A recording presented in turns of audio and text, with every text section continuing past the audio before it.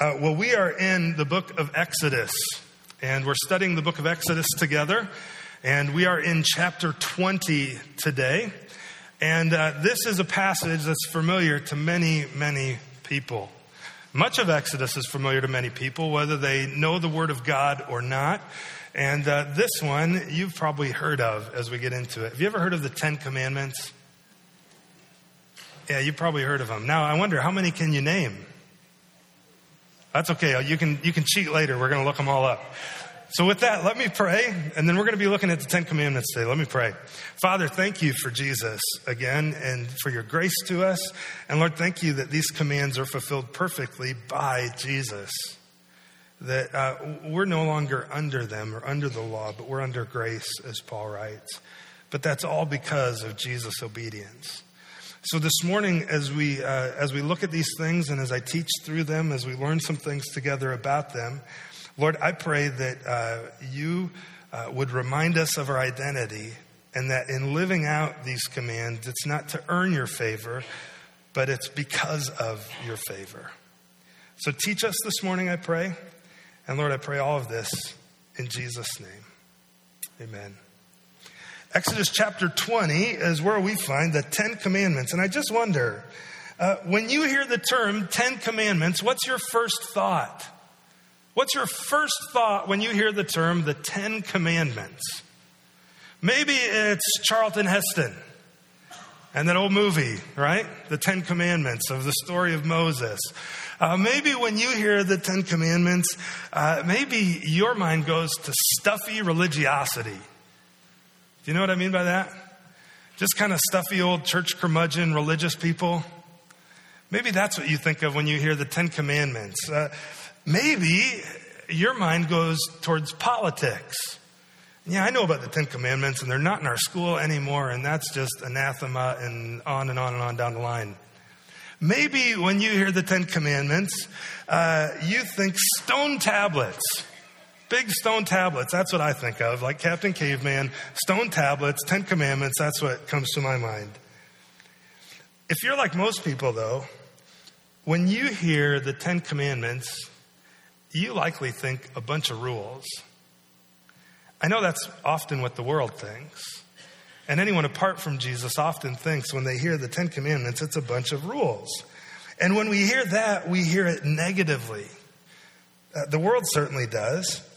And that's because we kind of default to this religious nature where everyone does, where our identity is somehow earned. That it sounds like rules because if I obey those Ten Commandments, then God's going to love me. When I get to the end of my life and I stand before Jesus, I'm going to be judged by how well I kept those Ten Commandments. Maybe that's what you think. Or maybe that's even what you've wrongly been taught. But some kind of rules. And a lot of times we tend to think this way. One, because it's our default, but also many of us have come out of churches like that, where they were a bunch of rules. And maybe even in your church, they weren't a bunch of rules. They just appeared that way. That like, if I do this, then I'll be accepted. Even if that's not necessarily what the church you grew up in taught. For me, when I think of the Ten Commandments, I think of this little book, Luther's Small Catechism. This rode with me on the bus every Thursday night from kindergarten through 8th grade out to my church as a little boy. And in here, I had one section here I marked, the Ten Commandments. And on every command, we had to memorize it, we had to recite it, and then we also had to recite, what does this mean? So, I mean, I'm telling you, as a kid, I had a good chunk of this little catechism memorized.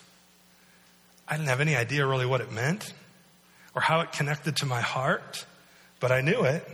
And it served me well later to know those things. But when I really thought about the Ten Commandments, I just thought, oh, that's some rules. Those are some things I need to memorize. Somehow, if I do enough good things, God will love me, until I got into high school and realized, no, it's all about his grace, that he loves you. And these are just commands of how to live. The end result, then, is when we hear, and for me, for much of my life, when I heard the phrase that God said, don't do this, I assumed it was because he was some stuffy curmudgeon as well, who didn't want anybody to have fun. And while every church has its share of curmudgeons, That's not God. He's not that way. In fact, here's what I want you to hear, and this will set up our time this morning, because today, really, we're going to look through the 10 Commandments. Today will be a little different. It'll be more teaching, me just kind of explaining some things about them, teaching through them briefly than maybe a normal message would be. But I want all of this teaching to be framed with this statement. When God says don't, do you know what he's really saying? He's saying don't hurt yourself. When God says don't, what he's really saying is don't hurt yourself. Don't do that, because if you do that, it'll end in your hurt. See, the 10 Commandments, they're full of both admonitions, do this, and prohibitions, don't do that. But all of it ultimately is for your good. God gives these rules for the good of his people. And when God says don't, he's not saying don't because he's a curmudgeon, doesn't want you to have any fun. In fact, he wants you to enjoy life to the fullest, the way that he designed it. So when he says don't, he's saying don't hurt yourself. That's why he says don't. I mean, think about it. If you even had, God is a father, we're his children if you've trusted Jesus. And if you even had mediocre parents, they probably had some good rules for you. Would you agree? Now, maybe they had some weird rules too. I don't know. Everybody's got some weird stories. But my guess is your parents at least probably had some good rules. You know? Don't stick the screwdriver in the outlet. Why? Because don't hurt yourself. But it's fun. Yeah, don't hurt yourself. Don't touch the hot stove. What's that really mean? Don't hurt yourself. Don't play with matches. Don't burn the house down. Don't beat on your brother. He's bigger than you. Right? I mean, there's always, the don'ts are always, they're for your good. They're for your good. And even if you had parents who maybe weren't the greatest parents, chances are they still had some rules that were ultimately for your good. And God, of course, is a perfect Father who loves you perfectly. And his rules are for your good. When he says don't, he's saying don't hurt yourself. So now with that, let's talk a little bit about these 10 commandments. To give you a little background of the story, where they come from, God's people had been slaves in Egypt for 400 years. They were slaves for over 400 years, and they called out to God to rescue them, and he raised up this guy, Moses, who had plenty of his own problems, but God still used him to rescue his people. He leads them miraculously out of Egypt, taking them to the land that he had promised to their great-great-great-great-great-great-great-great-grandfather Abraham. And they cross the Red Sea miraculously. Then God slays all of Egypt's army behind them by closing the sea in around them. He provides food and water for them in the desert. And now we saw last Sunday, they get to Mount Sinai where God is going to speak to them. And all of last Sunday was really a preparatory moment for God to speak and give these commands to his people. And these commands, he's telling them how they're supposed to live once they get into the land. So let's just talk a little bit about the 10 commandments before we even read them all. Here's some things about them. First off, I just said it. They're given as instructions for how God's people are to live life in the land that he promised to them. He's saying, hey, okay, listen, I'm taking you into a great place, but there's a few ground rules. If you really want to thrive in this place as my children, here's how you ought to live. You know, it's kind of like anything else. When you go to orientation before you start school or before you start college, and they give you some ground rules of, hey, if you really want to thrive, here's some things you should do, right? Except these are much weightier than just some suggestions. They're actually commands of God of how they're to live as his people. Now notice, these commands don't come before God says, you're my children, but they come after he says, you're my children. In other words, they're not going to do these commands so that God will love them and accept them as his kids. They're supposed to do these commands because of the very fact that God has made them his kids. And he's made you his children if you've trusted Jesus. And so if that's who you are, now go live it out. Everything else in life is never living from your identity. It's trying to achieve an identity. If you do this good enough, you'll make the team. If you do this well enough, you'll get that job. If you study hard enough, you'll get the grade. If you get enough likes, you'll maybe truly be loved on Instagram. Everything else in the world, religion included, that if you do enough good things, that's religion, that God will love you. It's all directed toward an identity, but true Christianity, true followers of Jesus, they know, no. My identity is secure in Jesus Christ, and I don't live toward it, I live from it. And these commands are no different. These are commands of how they're to live out their identity. Does that make sense? Here's something else about the Ten Commandments. They can be divided into two distinct groups. The first four, we're going to talk more about this in a little while, so I'm not going to stay here very long, but the first four of the 10 are very vertical in orientation. In other words, they're how we relate to God. There's 4 vertical commands, and then there's 6 horizontal commands of how we relate to one another. We'll come back to this a little later.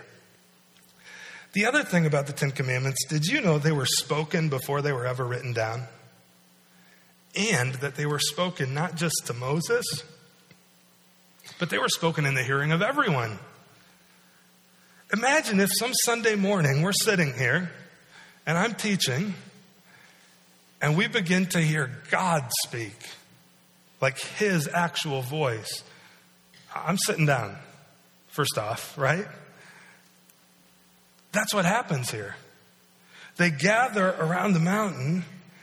God comes down and he speaks in the hearing of everyone. Everyone heard these commands. Did you know that? Everyone heard his voice. In fact, when these commands are repeated in Deuteronomy, by the way, just a little thing. Do you know the name Deuteronomy means second law? It's the second telling of pretty much everything in Exodus, because it's told 40 years later for a new generation after the first generation failed and had to wander in the wilderness for 40 years. So the second time it's told, look at what we read about the 10 Commandments. Deuteronomy 5, these words the Lord spoke to all your assembly at the mountain, out of the midst of the fire, the cloud, the thick darkness, with a loud voice. And he added no more, and he wrote them on 2 tablets of stone. He gave them to me. And as soon as you heard the voice out of the midst of the darkness, he's speaking to the people. He's saying, when you heard the voice, everybody heard it. In Exodus 20, a little verse after we finished today, verse 22, the Lord said to Moses, thus you shall say to the people of Israel, you have seen for yourselves that I have talked with you from heaven. Everyone heard his voice. Everyone heard it. What must that have been like to hear God's voice? They had seen his power, but now they hear his distinct voice speak to them. Well, they were spoken first, but eventually they're codified on tablets of stone. God knew that even in hearing his voice, we're forgetful people, and they would likely forget. So he said, let me just write this down for you. And he sends it down with Moses from the mountain. Did you know, too, another thing about the 10 Commandments, that they are not the only commands given by God? Sometimes when we hear the 10 Commandments, especially maybe if you just haven't been a part of church or it's not in your background, you might think, okay, those are God's commands. But really, they ought to be called the first 10 Commandments, because they're the first of 613 commands that God goes on to give his people of how they're supposed to live in the land. It's just the first 10 of 613. They were never, by the way, given for salvation either. Some people view Christianity as this, like God has rules, and if I follow the rules, God will love me and save me. But that's not what happened in Exodus. God loved them, saved them, then told them how to live. See, salvation is not the reward for obedience. It's the response for obedience. It's the reason for obedience. Salvation is the reason we obey, not the reward for obeying. And these commands, they're lived out perfectly only by Jesus Christ. Only by Jesus. Peter wrote, he said, Jesus, committed no sin. There was no deceit found in his mouth. You know, you and I, we can never do enough. Again, these commands are not to earn salvation, but they're a result of it. They're to live out your salvation. You know, there was a guy who came to Jesus, And he comes to Jesus. Let me just read it with you. In Matthew 19, a man came to him. He said, "Teacher, what good deed must I do to inherit eternal life?" I think a lot of people, myself included at some point in my life, believed that if I did enough good things, if I obeyed enough of the commands, then God would love me. That's exactly this guy here, right? He's like, "Hey, Jesus, what do I have to do? How much? How many good things so that I can inherit eternal life?" And Jesus, he actually quotes the 10 Commandments. Check it out. He says, at least a handful of them. He said, first off, why do you ask me what's good? There's only one who's good, meaning it's a claim of Jesus' deity, saying, I'm God if you're calling me good. If you would enter life, keep the commandments. And the guy's like, "Well, which ones?" She's like, "What do you mean, which ones?" The 10. And all of them for that matter. Jesus said, you shall not murder. You shall not commit adultery. You shall not steal. You shall not bear false witness. Honor your father and mother. Love your neighbor as yourself. Now, this guy was pretty pious and pretty proud, because look at his response. The young man said to him, "I keep all those. I've kept all of those. What do I still lack?" Well, of course, he hadn't kept all of them. But even if he had, Jesus goes on, that's not the only 10. He said, "If you were to be perfect, then go, sell what you possess, give it to the poor, and you will have treasure in heaven. Come, follow me." When the young man heard this, he went away sorrowful, for he had great possessions. Well, why was he sorrowful? Because he could never do enough to earn God's favor, and neither can you, and neither can I. It's never enough on your own. It never is. And in fact, the law, the 10 Commandments, and those 613 commands are often referred to as the law, as God's law. And Paul tells us that the law actually, it reveals how sinful we are and how in need of a Savior we are. I mean, how many of you, if we start going down the list of the 10 Commandments, you shall have no other gods. You shall not worship idols. You get down to a little further, down to 5. Honor your father and mother. Like, I was doing good, and then, I'm out. Like, I've mouthed off before. Like, they reveal how sinful you and I really are. Paul said this in Romans chapter 7. He said, "What then shall we say? That the law is sin? No. Yet if it had not been for the law, I would not have known sin." James tells us if you break just one little piece of the law, you break all of it.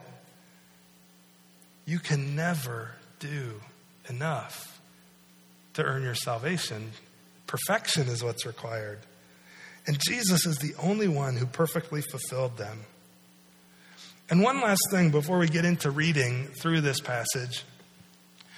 One thing to keep in mind is sometimes we think of Jesus having fulfilled the commands or maybe even abolished them, but he didn't abolish them. He in fact says, "I didn't come to abolish, but to fulfill the commands." And did you know that each time Jesus teaches on one of the commands, he actually doesn't just teach, okay, here's how it is, and he doesn't lower the standard. He says, here's what you've heard Moses say, here's what I say. He actually raises the bar. For instance, in the Sermon on the Mount in chapter 5 of Matthew, Jesus says, "You've heard it said, you shall not commit adultery. But I say to you, any man who has even lusted after a woman in his heart is guilty of adultery." And every guy in here, 95% of you, and the other 5 who won't admit it, we're out. Right? You're out. Or then he teaches on murder. He's like, "You've heard it said, you shall not murder. But I say to you," Jesus actually ups the ante. He says, "If you've ever hated your brother in your heart, you're guilty of murder." Jesus actually makes it a higher bar than the 10 Commandments. It's pretty incredible. And he didn't abolish them. He fulfilled them. Why? So that you and I could be granted this new identity to then actually live them out. So we've covered some intro material on the commandments. Now let's read the account. Remember the setup? They've come to Mount Sinai. They're at Mount Sinai. I showed you this picture last Sunday. This is what the description looks like. This is a volcano in Mexico in April of 2015, Mount Cervantes erupting. And here's the account. This is a picture that comes to my mind, and I'm sure it was even more intense than this. But in Exodus 19, it says, "Now Mount Sinai was wrapped in smoke because the Lord had descended on it in fire. The smoke of it went up like the smoke of a kiln, and the whole mountain trembled greatly." And you got the scene, right? You're standing in front of this mountain. God had told Moses, he said, put up some barriers around the mountain so they don't come too close and die. And just stay at a distance, and I'm going to come and I'm going to meet with you. So all the people, trembling because they had heard a loud trumpet call them to this point. It says they were trembling in Exodus 19. They're coming to meet with God. And now God speaks to them in Exodus 20. God spoke all these words saying, "I am the Lord your God, who brought you out of the land of Egypt." They're like, "Oh yeah, I remember that. That was pretty cool. This is him. This is him. Out of the house of slavery." And then he starts giving commands because of who they are. In chapter 19, he says, "You'll be my children. I'll be your God. I'll dwell among you." Because of who you are. Now here come the commands. Here's how to live it out. "You shall have no other gods before me. You shall not make for yourself a carved image or any likeness of anything that's in heaven above, or that is in the earth beneath, or that is in the water under the earth. You shall not bow down to them or serve them, for I, the Lord your God, am a jealous God, visiting the iniquity of the fathers on the children to the third and to the fourth generation of those who hate me, but showing steadfast love to thousands of those who love me and keep my commandments." Number 3, in verse 7, "You shall not take the name of the Lord your God in vain, for the Lord will not hold him guiltless who takes his name in vain." Number 4, in verse 8, "Remember the Sabbath day to keep it holy. For 6 days you shall labor and do all your work, but the seventh day is a Sabbath to the Lord your God. And on it you shall not do any work, you or your son or your daughter, your male servant, your female servant, your livestock, the sojourner who's within your gates. For in 6 days the Lord made heaven and earth, the sea and all that's in them, and he rested on the seventh day. Therefore the Lord blessed the Sabbath day and made it holy." In other words, made it separate. Number 5, in verse 12, "Honor your father and mother, that your days may be long in the land that the Lord your God is giving you." Number 6, verse 13, "You shall not murder." Number 7, "You shall not commit adultery." Number 8, "You shall not steal." Number 9, "You shall not bear false witness against your neighbor." And in verse 17, number 10, "You shall not covet your neighbor's house. You shall not covet your neighbor's wife or his male servant or his female servant or his ox or his donkey or anything that's your neighbor's." Now, when all the people saw the thunder and the flashes of lightning and the sound of the trumpet and the mountain smoking, the people were afraid and they trembled. They stood far off and said to Moses, "Moses, you speak to us and we will listen, but don't let God speak to us, lest we die." Moses said to the people, "Do not fear, for God has come to test you, that the fear of him may be before you so that you may not sin."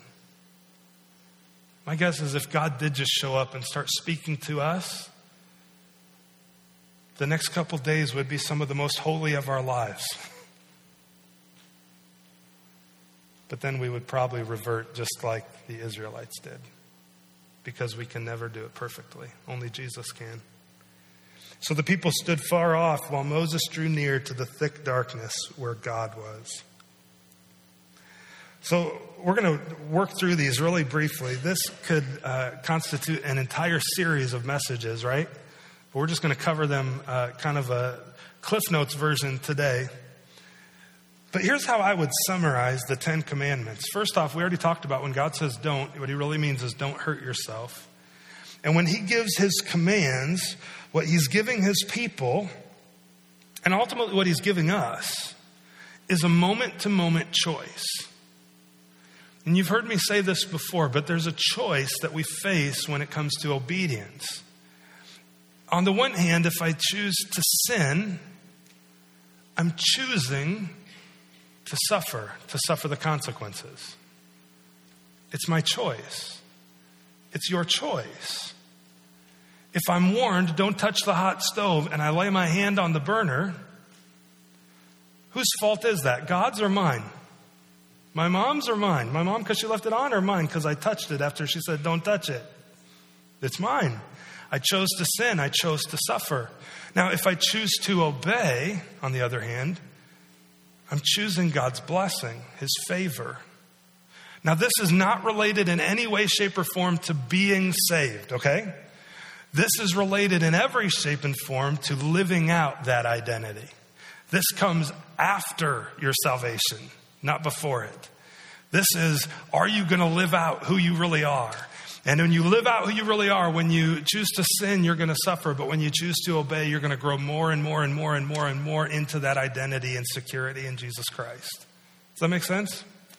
So it's a choice. All of these are a choice. Jesus summarizes them and all of the law in Matthew 22. Did you know, I told you already, there's how many commands? Can you remember? 613. These are just the first 10 of 613.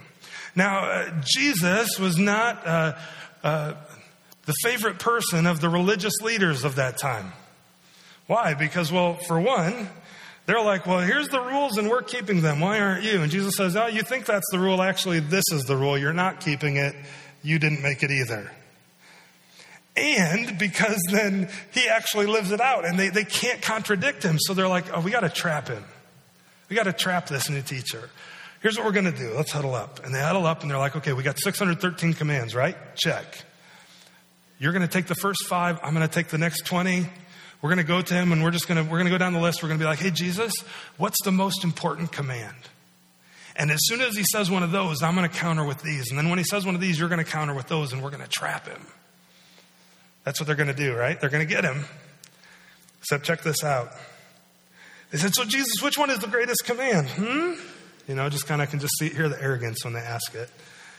And he said, you shall love the Lord your God with all your heart, with all your soul, with all your mind. This is the great and first commandment. Shows up in Deuteronomy chapter 6 as well. And by the way, there's a second that's like it. You shall love your neighbor as yourself. On these 2 commandments depend all of the law and prophets. So in other words, Jesus says, if you just obey those 2, you love God, you love others, all 613 of those commands, you're going to obey them. Because all of them relate to how you love God or how you love others. And if you really do that perfectly, you're going to fulfill it all. And for us, like, we don't even need the 10 commandments or the 613. We just need these 2. Like, how are you doing at loving God? You're like, oh, I've failed. Okay. How about loving others? Oh, I've failed at that too. Okay, you need a Savior. I need a Savior. Jesus summarizes them in 2 commands. And ultimately, I told you there's 2 different groupings of the 10 commandments, vertical and horizontal.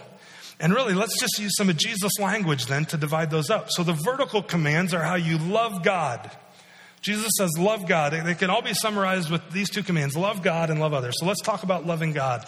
These first 4 commands are about loving God and how you relate to God. And now before you write this off and say, well, the 10 commandments don't apply to me anymore, Josh, right? Because we're under grace. Yes, you're under grace, you're not under the law, but there are absolutely principles to be learned from and that guide our ethic and how to live out our identity that are found in the 10 commandments. So they're helpful for us. Paul told Timothy, all of Scripture is useful in teaching and rebuking and training in righteousness. So this is helpful. Pay attention. Here's the first thing of how to love God. The Lord alone must be worshiped. Don't have any other gods. I tried to write these just maybe in more modern language, if it'd be helpful. He says, you shall have no other gods before me. And you're like, well, I don't have any gods. I just worship God. Like, I don't bow down to anything, in my house. I don't worship a false God. I worship Jesus. Okay.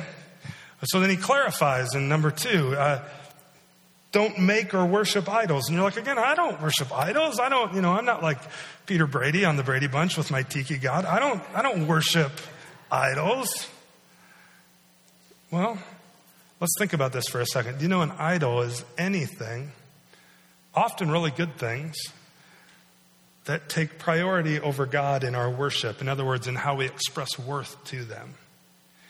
And I would argue that all of us, including the guy on the stage, have idols. And we're guilty of idolatry. Here's how you might identify some idols in your own life.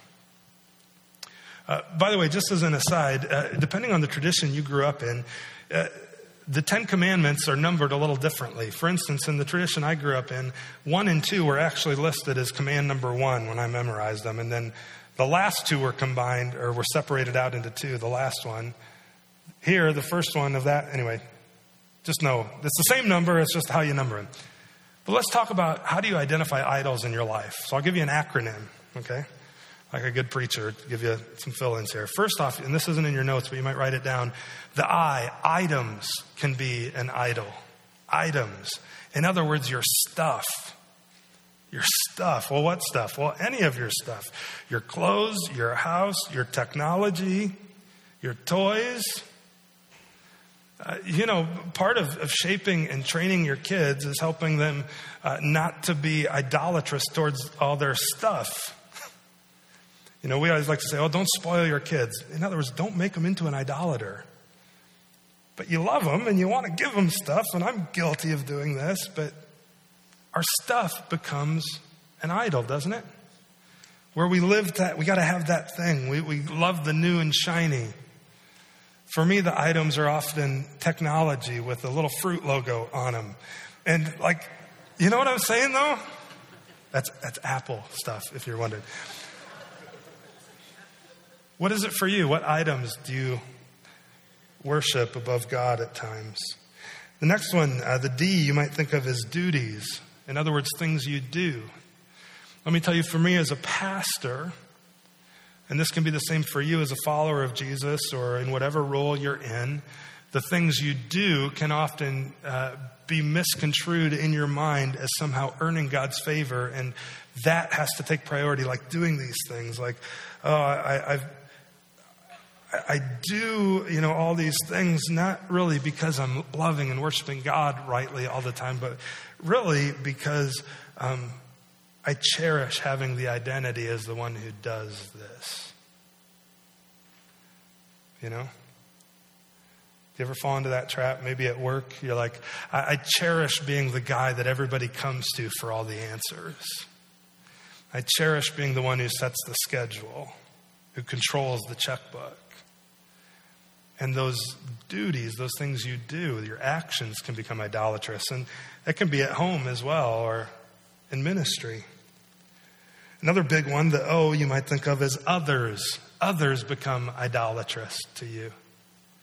In other words, here's how this plays out. That I love God, but God, I don't want to offend them. So I'm going to be really, just careful what I say here. Now, there's wisdom in guarding your speech, right? And in knowing where someone's at to know how to speak to them about spiritual things, but not when it becomes an issue of being ashamed. And where really I'm more concerned with pleasing them and having them like me, whether it's 1 or 1,000 people love me and like me, and that becomes idolatrous. You see this especially among those who are single. The other person can become your idol. Well, if I just had that relationship, if I just had that person, if they just loved me, it can be a mom or a dad, it can be your children. And when you make your children an idol, think about this. You shall have no other gods, no idols before me. When you put your children up above God and everything revolves around them in your life, they're never going to live up to it. They're going to crash and burn. Think about the pressure that puts on your kids. To always obey, to always have it right, to be the best athlete, to get the best grades. Don't make them God. It'll crush them. And it'll ruin you. How about this? Items, duties, others, longings. Sometimes it's just the longing for a good thing. Longing for that peace, in a friendship or in a relationship or for financial stability or whatever that longing is. Not that, and by the way, all of these things so far, are any of them bad things? Is it wrong to have nice stuff? No. Is it wrong to have things that you do that you take pride in a good way? No. Is it wrong to love other people and to care about them and what they think and how they're doing? No. Is it wrong to have longings for certain things? No. What's wrong is when that takes the place of God. That's an idol. And we are all little idol factories. We are. Our hearts are idol factories. The last one, this is one you may not think of very often, but is sufferings. Sometimes people find their identity in their suffering. Well, this happened to me and you don't understand and you never will. And you're like, you're right, I don't. And I can't. But you're refusing God's grace because you're so wrapped up in your suffering that you can't see that Jesus offers to heal that if you just put that aside and trust him. He's not saying it didn't hurt. He's not saying it isn't awful. He's just saying, I can heal that. I can help you. Quit finding your identity there as the victim and find it in me as one who's rescued.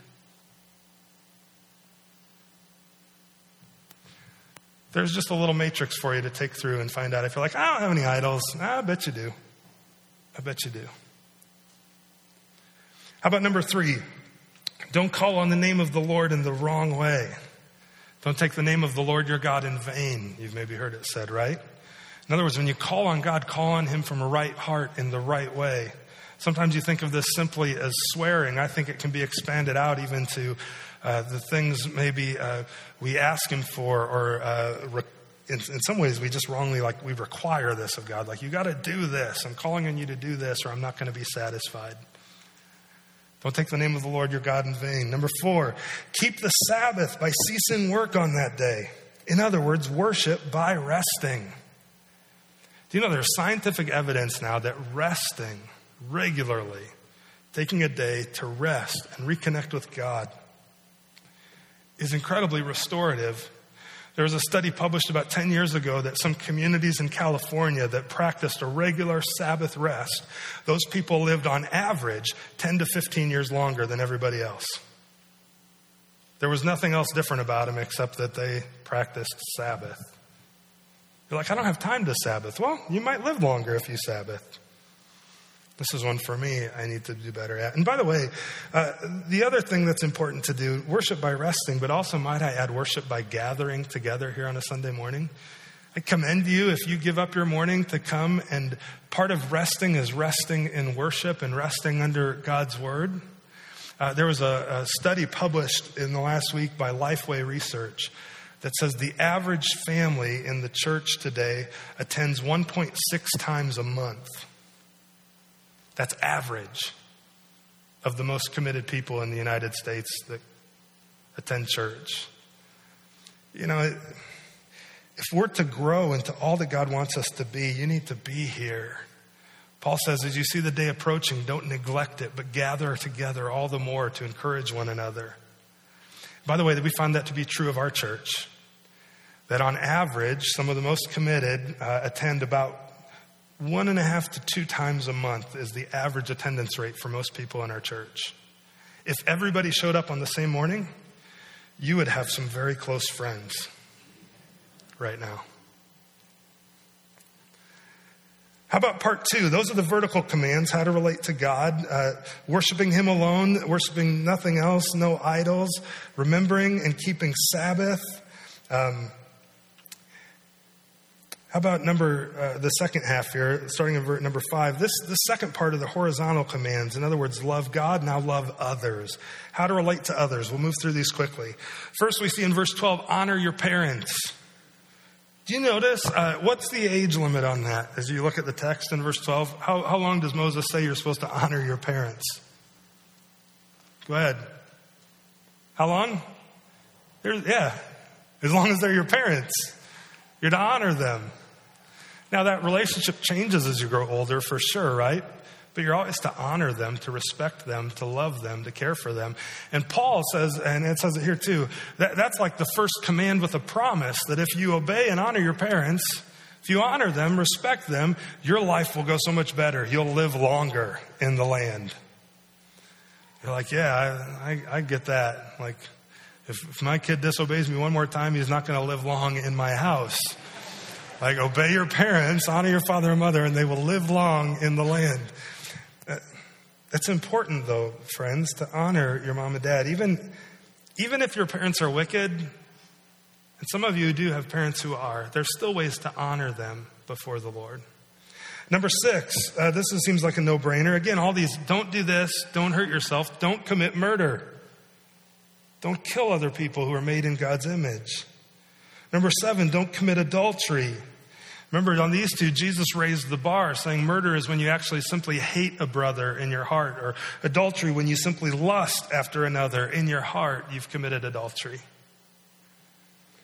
Don't steal. Number 8, in verse 15, you shall not steal. Do I need to expand on that one? Here, I will. Don't steal stuff. Right? I mean, but there's a lot of ways you can steal, right? You can steal in your time. You can steal in relation. In so many different ways. It's more than just like walking into the store and grabbing a Snickers and putting it in your pocket. It's way bigger than that. Don't steal. Don't give false testimony. In other words, don't lie. And finally, don't covet other people's stuff. Be content with what you have. Now, God spoke all of these things to the people, and it says, when the people saw the thunder and the flashes of lightning and the sound of the trumpet and the mountain smoking, the people were afraid and trembled. They stood far off and said to Moses, Moses, you speak to us, we'll listen. Don't let God speak to us lest we die. Moses said to the people, don't fear, for God has come to test you, that the fear of him may be before you, that you may not sin. The people stood far off while Moses drew near to the thick darkness where God was. Friends, these commands are not to earn God's favor. They're because he's shown you his favor. They're not to squash your fun. When God says don't, what he's saying is don't hurt yourself. And thankfully, because of God's grace, the ultimate command is to repent and believe upon the Lord Jesus. There's no other name in heaven by which you must be saved, Peter preaches in Acts. Have you trusted Jesus Christ? It's because of his life that we can obey. And because of his life, we have this identity. Amen? Amen. Let me pray. We're going to sing and call it a morning. Father, we thank you for Jesus. I thank you, Lord. I go through that list, and on number 1, I'm out. Number 1, let alone the other 9 or the other 612 commands that you give. I can never measure up. And Jesus, even after trusting you, I continue to fail. I continue to sin. Yet you show us grace in Jesus Christ. You show us grace, undeserved favor. And you have saved us, and you promise to complete the good work that you started in us. And that one day, Jesus, you'll return, you'll put an end to sin, and we'll be with you forever. Not because of anything we've done, but all because of your grace. Would you help us then to make wise choices, to choose not to sin and suffer, but to choose to obey and experience as much of your blessing of living out that identity as we can this side of heaven, growing more and more in holiness before a watching world, that they too might come to know you. Lord, we love you. We thank you for Jesus. And we pray all of this through him. Amen.